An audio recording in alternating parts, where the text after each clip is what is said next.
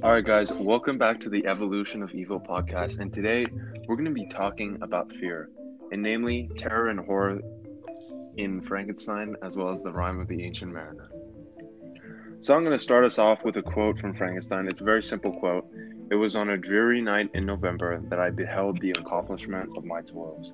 So right away, this really just sets the horror scene, especially the use of the word dreary.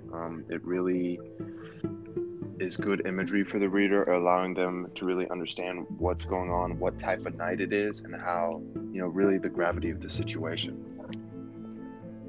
I think another important thing to point out before we really dive into it is that terror relies on the unknown and it's a suggestion of fear, whereas horror relies on the spectacle to create disgust and repulsion.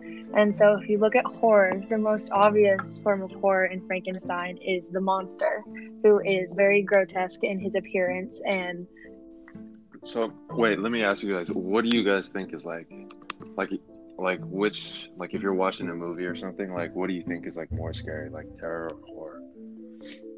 I would probably say horror because it's probably more disgusting and grotesque and it probably freaks you out.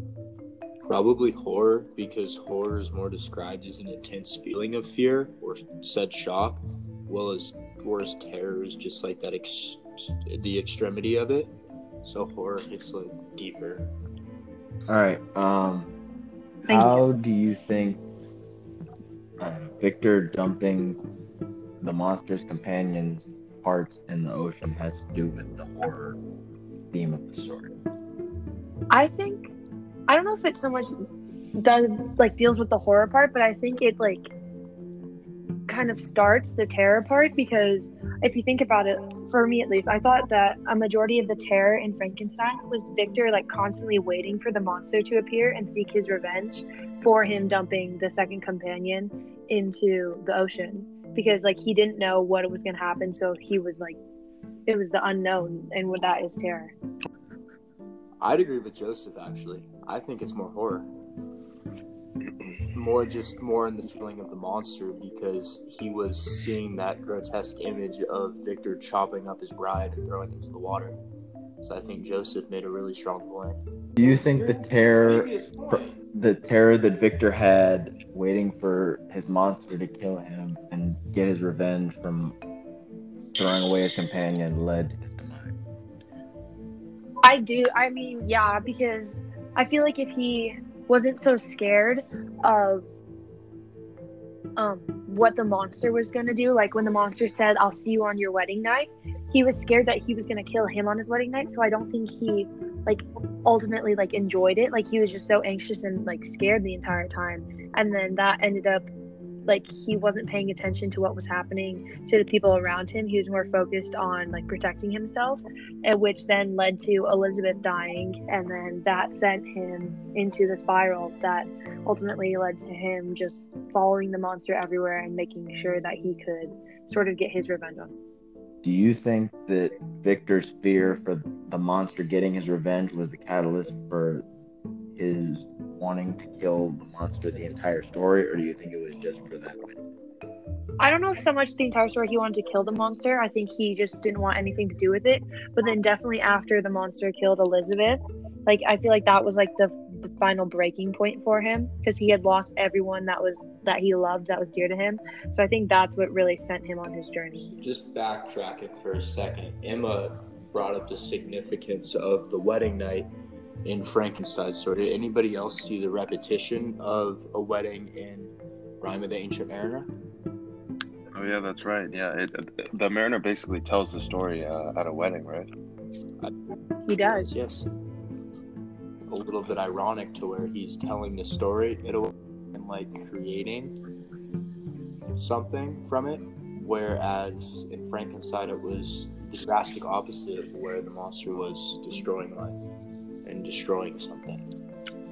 You mean creating, he's telling a story, or what exactly do you mean by creating something? I don't know.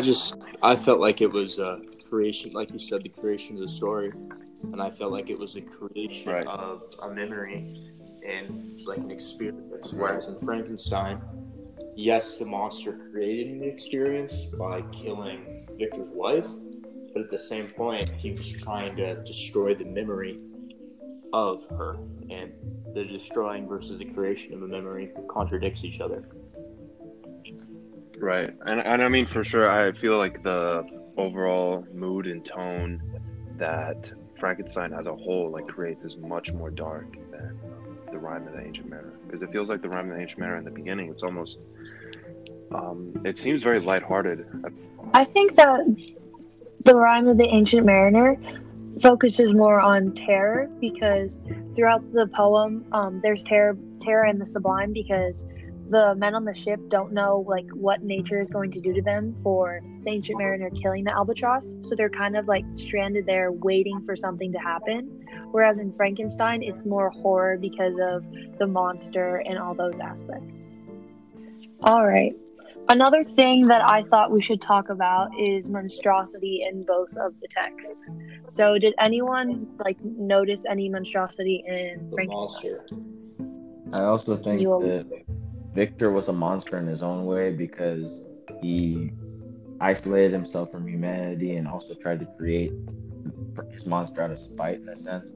So he was dealing with his own demons, and that caused him to create a monster that he wanted nothing to do.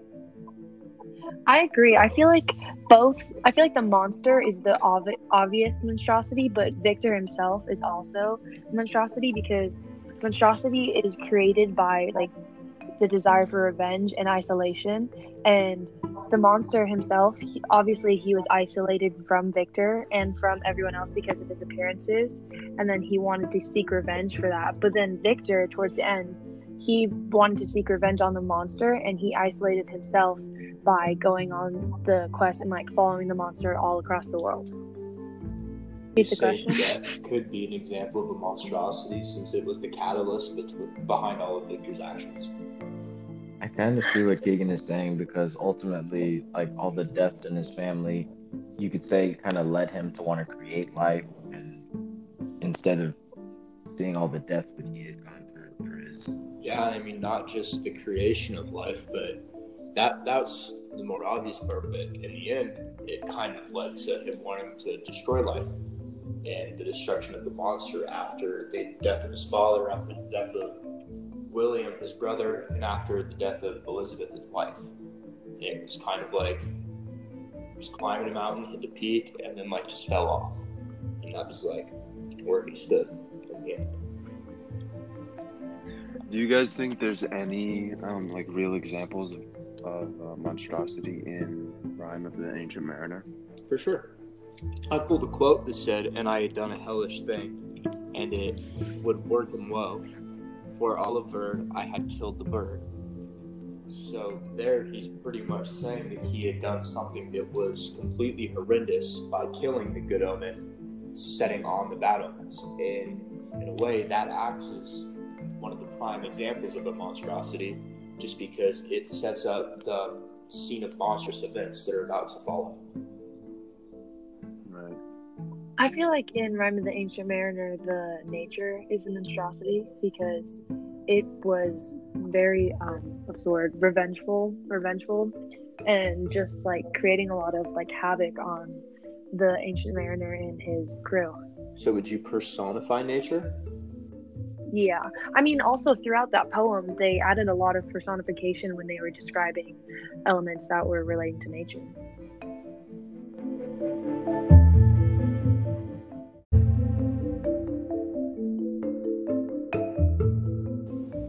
Thanks for listening. See you next time.